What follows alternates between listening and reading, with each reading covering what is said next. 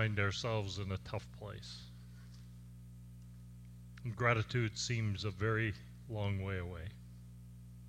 So wherever we find ourselves, stir our hearts. In the good times, stir our hearts to be truly grateful. And in the tough times, lead us to a place where we can once again find a grateful heart. In your name we ask it. Amen. Well, it's great to be back, folks. This is part of what makes my Thanksgiving, is the opportunity to be with my favorite congregation. And I'm sincere about that. I'm absolutely sincere. If I lived 240 kilometers closer, you'd see me every week. Not here on the platform, for which you might be grateful, but here. Thanksgiving, I have all kinds of great memories of Thanksgiving, except when I think Thanksgiving meals made me the size I am because I've learned that turkey is fattening. And we had a way years ago of being able to connect with both my wife Jan's family and my family on the same Thanksgiving weekend, and that meant a double dose of turkey. There's many things that I remember about Thanksgiving weekend. As a congregation, we used to do an annual Thanksgiving family retreat at Creve Hills. Some of the strongest memories my kids have are of those times on retreat. But I never go through a special season like this without thinking, remember some stories. And even in this past week, a woman said this to me. She said, I hate Thanksgiving. In fact, I hate all of October.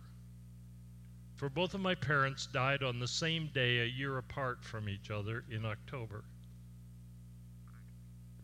And I just wish there was some way that I could forget or just avoid the whole Thanksgiving deal.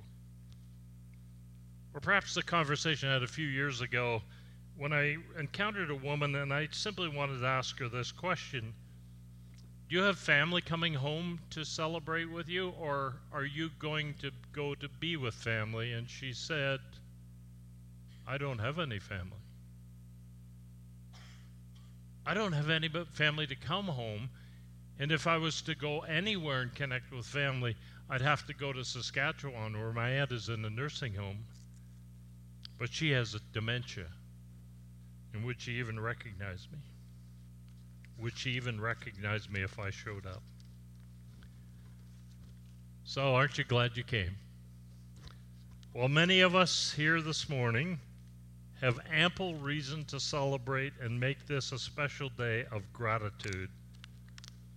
We recognize that there are some amongst us for whom this is a dark day. And it leads me to set this up with a couple of questions. Let's just take a moment and reflect on these two questions. Question number one, what is at risk when you find yourself in a dark place? What gets risky when you're in a dark place? And the second question, which is very relevant to this morning, is where do you find Thanksgiving when you're in that dark place? Where do you find Thanksgiving when you're in that dark place? And the way we're going to wrestle with those two questions is we're going to take a look at what David offers us in Psalm 22. This is not exactly one of those nice, the Lord is my shepherd, I shall not want kind of psalms. This is David at his rawest. And it happens to be just before the Lord is my shepherd. Psalm 22. Psalm 22. And we'll go there in a moment, but before we do that, I want to introduce you to a very special little guy by the name of Lucas. And I want to tell you Lucas's story. Don't you love him? You don't even know him and you love him. I mean, how red hair and that angelic face. When Lucas was just 2 years of age and his sister Leah 5 weeks old, his mom and dad, Jamie and Katrina, took him to Alberta for a vacation. And during their time visiting with a family that they had had a long-term connection with, a storm hit that campground. And initially, with big hail and all that kind of thing, they were enjoying it, but then it got more serious.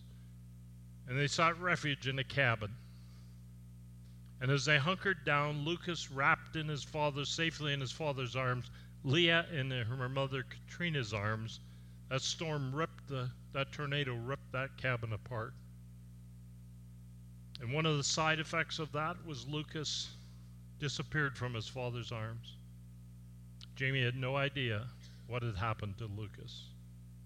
And they went looking for Lucas, and they found him. His mom actually found him in the ditch. And she held him in the moment when he took his last breath. A couple of years ago, an agnostic interviewer interviewed Katrina and Jamie and asked, Jamie's a minister, so you got to understand that part of the interview. When the interviewer said to them, so Jamie, you were working for God, and God did this to you, and you're still working for him today? That's what didn't make any sense. But here's why it made sense. And Jamie was very quick to point out, God didn't take Lucas from us. A tornado took Lucas from us. But what has happened is that Jamie and Katrina determined Lucas's death would not be in vain. They were thankful for the 2 years that God had given them with him. And so they took the memorial money that was given in Lucas's name, and they decided that every year in Brampton they would have a celebration. It would be called the Lucas Holtom Celebration. And they would throw it wide open to children and families from the Brampton area, and they'd have a party in the big park next to the church where Jamie pastors. This year, about 6,000 people showed up for Lucas's celebration. And I tell you that story just for this one reason. God never wastes a wound. You'll never find yourself in a dark, hard place, but what God does and makes something out of that. And on a Thanksgiving Sunday, I want to suggest that even if you find yourself in a really tough spot today, God's not going to waste that. And there's a reason for gratitude on that. And so let me direct your attention to Psalm 22. And let me particularly set it up this way, because in the past when I've spoken of this psalm, somebody will get up and they'll read the psalm by way of setting it up, and they'll say this. They'll read Psalm 22, a psalm of David. My God, why have you abandoned me? My God, why have you abandoned me? Why are you so far away when I call for help? Every day I call to you, my God, but you do not answer. Every night you hear my voice, but I find no relief. And I want to say to the person reading that scripture, be honest with the scripture. You are far too nice. That scripture is like this. My God, why have you forsaken me? Why have you abandoned me? Why is it that you're so far away when I groan for help? Every day I call for you, my God, but you do not answer. Every night you hear my voice, but I find no relief. Get the sense? You guys are too quiet. Do you get the sense that David is somehow a little ticked with God? That life maybe isn't all that pleasant and there's not a lot to be grateful for. But I'm going to tell you that David, in the midst of the dark place, finds something to be grateful for. So I want to draw your attention back to the questions. Questions we gave you were these. What is at risk when you find yourself in a dark place? And where do you go to find thanksgiving or gratitude in those times? So we go back to David, and we're going to just draw out some verses from Psalm 23 to try and get a sense of that. Verses 6 through 8. In verses 6 through 8, David will very quickly identify what's at stake when you're in a dark place. And that is your sense of identity. This is where it takes him in that journey, in the pain that he's feeling in that moment. But I'm a worm and not a man. I'm scorned and despised by all. Everyone who sees me mocks me. They sneer and shake their heads, saying, "Is this the one who relies upon the Lord? Then let the Lord save him. If the Lord loves him so much, let the Lord rescue him." And that's what comes up for grabs in the hard times in our life. I had a conversation on Thursday night with a woman, and it was even months ago when she was sitting in church and a young couple were on the platform and they were talking about how God had rebuilt their marriage. It was a hard conversation for her because it was 20 years prior to that her husband walked out on her, went to be with a younger woman. And even a year after that conversation with the couple on stage, she was struggling. She put it this way: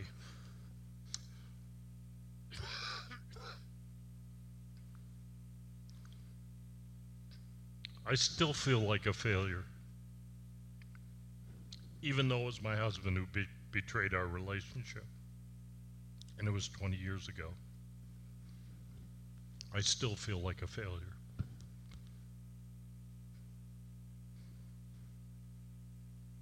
Our sense of identity. So David wants to find a place where he can say,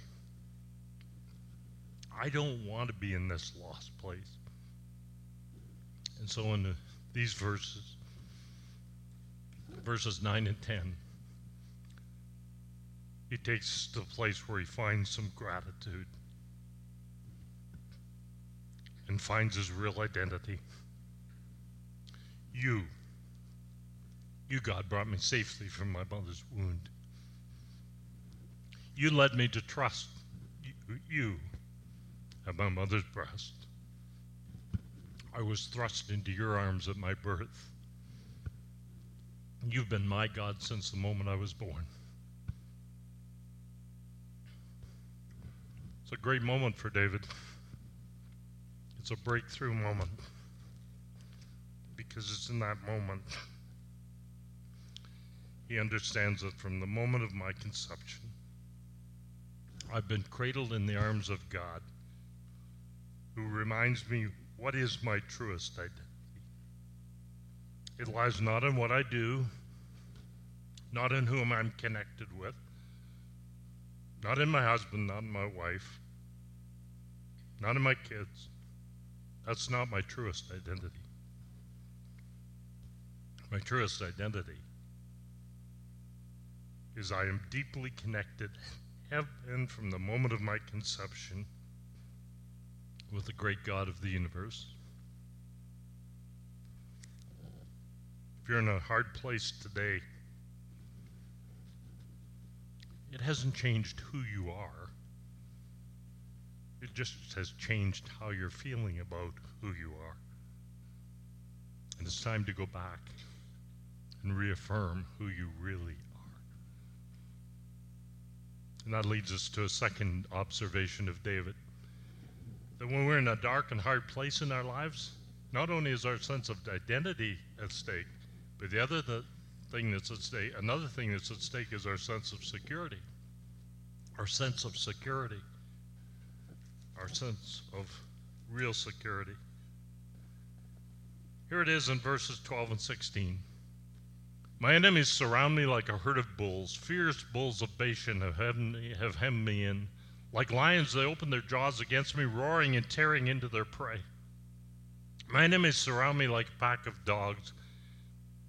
An evil gang closes in on me. They've pierced my hands and feet.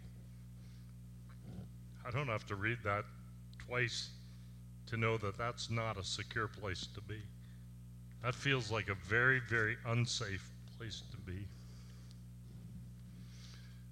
Recently, I was called to join a couple of police officers who were tending to some victims of a very serious car accident in Windsor. And when I arrived, the female officer said to me, "There's one person I'd particularly like you to give your attention to." And she introduced me quietly to the side and then face to face to the woman whose husband the doctors were trying desperately to save his life. And I said to the woman, the first question out of my mouth was simply this: is there anybody that you would like to have here right now for this very hard moment? And she said to me, "I have no husband. I have no family, sorry. I have no family in this area. My family are all very far away. I have no one you can call." Her husband had recently, she told me, been diagnosed with cancer. They were scheduled the next day to explore some experimental treatment in McMaster University in Hamilton. And they were so looking forward to that moment, and now life had changed in a drastic moment. And this is what she says to me: "I just feel so unsafe. I just feel like I have no one." I didn't know anything about that woman. I didn't know anything about her personal faith. I didn't know anything about that, but I just said to her in that moment, would it be okay if I prayed with you? And she just cried. And so I prayed with her, and in the moments after I finished praying with her and holding her hand, she said, "Thank you. I think I'm okay for now."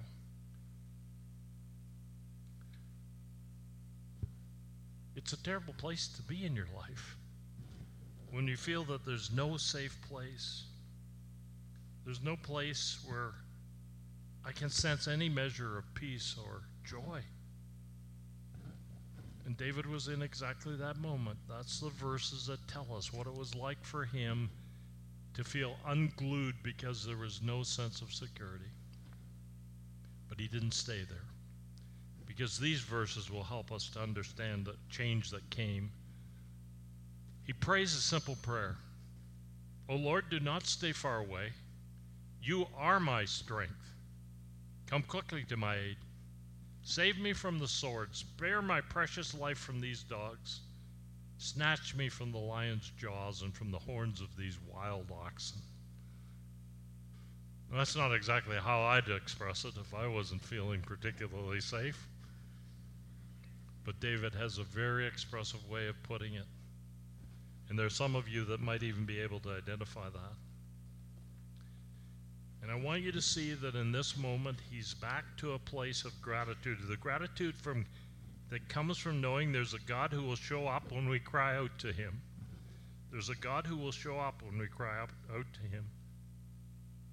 And it's only then that we can find the confidence and a secure place that comes from knowing him. So our sense of identity is at stake when we're in a hard time. Our sense of security is at stake. And although it's not the only thing, I think I'm trying to be a good preacher to make sure I got 3 points. But I would, if I had time, I would develop even more of these things that come at risk when we're in a hard place. But the third one for today is this: our sense of vitality. Our sense of vitality. This is what David expresses it. Verses 14 and 15. "My life is poured out like water. All my bones are out of joint. My heart is like wax melting within me. My strength has died up like sun-baked clay. My tongue sticks to the roof of my mouth. You've laid me in the dust and left me for dead." Aren't you glad you came Thanksgiving Sunday? Aren't you glad David, who wrote, "The Lord is my shepherd, I shall not want," is the guy who in a dark moment is able to identify very clearly with the things that are at risk for you and I in our darkest moments of life. It's only one of the other things that he identifies. Because perhaps more than anything else, in those dark moments, what we lose that may matter the most is our sense of hope. I'm going to tell you something about myself you probably shouldn't know.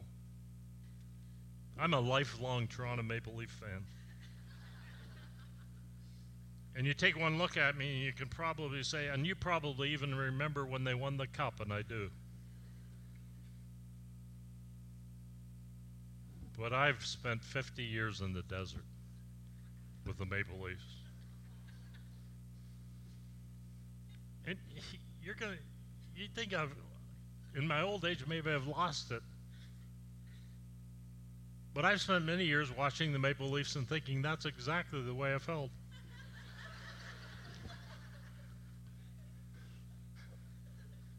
Now I'm getting to trivialize it.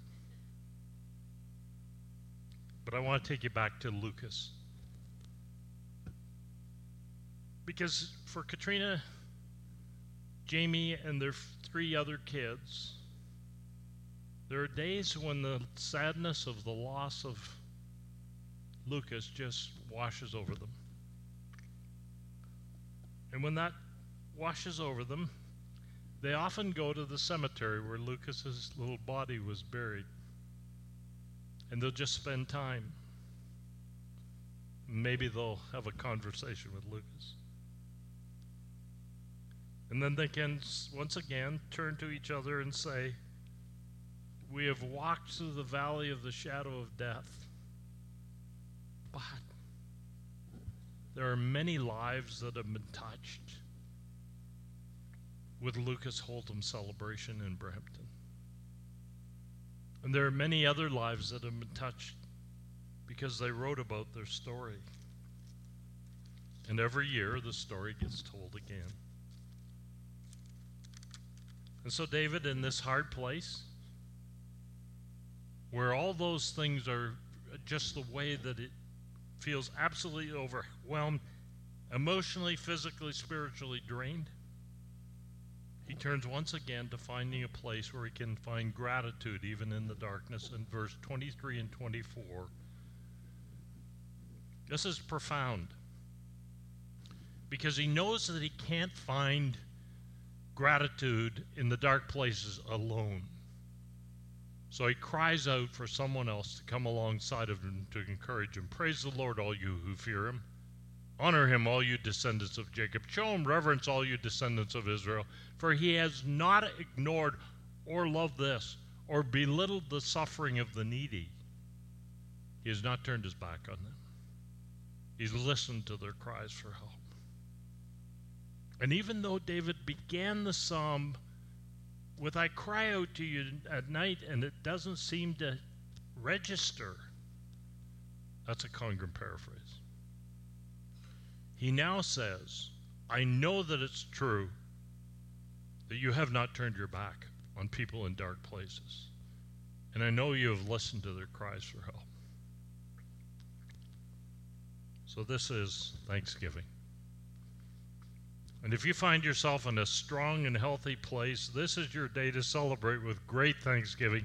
In fact, David will express it this way towards the end of the psalm. He'll say, let the rich of the earth feast and worship, bow before him all or more, all whose lives will end in dust. I mean, that's a good one too, isn't it? But he says, his righteous acts will be told to those not yet born. I just want to say, if you're in a special and blessed place today, you celebrate what God has given to you. And don't sit at the table with anybody today until you've had a moment to say, God has been good to us. But if you find yourself walking through a particularly hard or dark time, I want to simply remind you, He's already established who you are. And though the dark time in your life may threaten that sense of identity, it's not changed one iota. And though you may feel you're so far from a safe place at this moment, and there's a sense of security and safety that's just gone, it's not gone. He's one cry away. one cry away. And if you're finding it hard to get up in the morning, you don't even want to get out of bed because there's just too many things facing you and you're overwhelmed by them all. Just remember, He is your strength. And He will visit you in that dark place to restore your soul. So I want to pray, and I want to pray particularly for those of you who will be able to celebrate today, that it may be joy-filled and strong. And I want to pray for those of you who may find yourself in a harder place. So please join me in this prayer. I am so grateful, Father, that you entered into the life of David in a very real and significant way and taught him lessons that can be ours for today. You taught him how to fully express and enjoy your kindness and goodness. But you also took him through the grinder. And in those hard and painful moments of his life, he was able to pen for us a gift.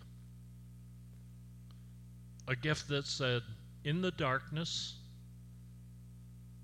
you can find gratitude because you, God, never waste a wound. You never waste a hard time. And so to those who this morning find themselves faced with something that is just painful and hard, may you touch them. May you speak to them. And may you love them with a depth of love that they may have never experienced before. And we ask that only for one reason. We want Christ to be honored. So we ask it in His name. Amen.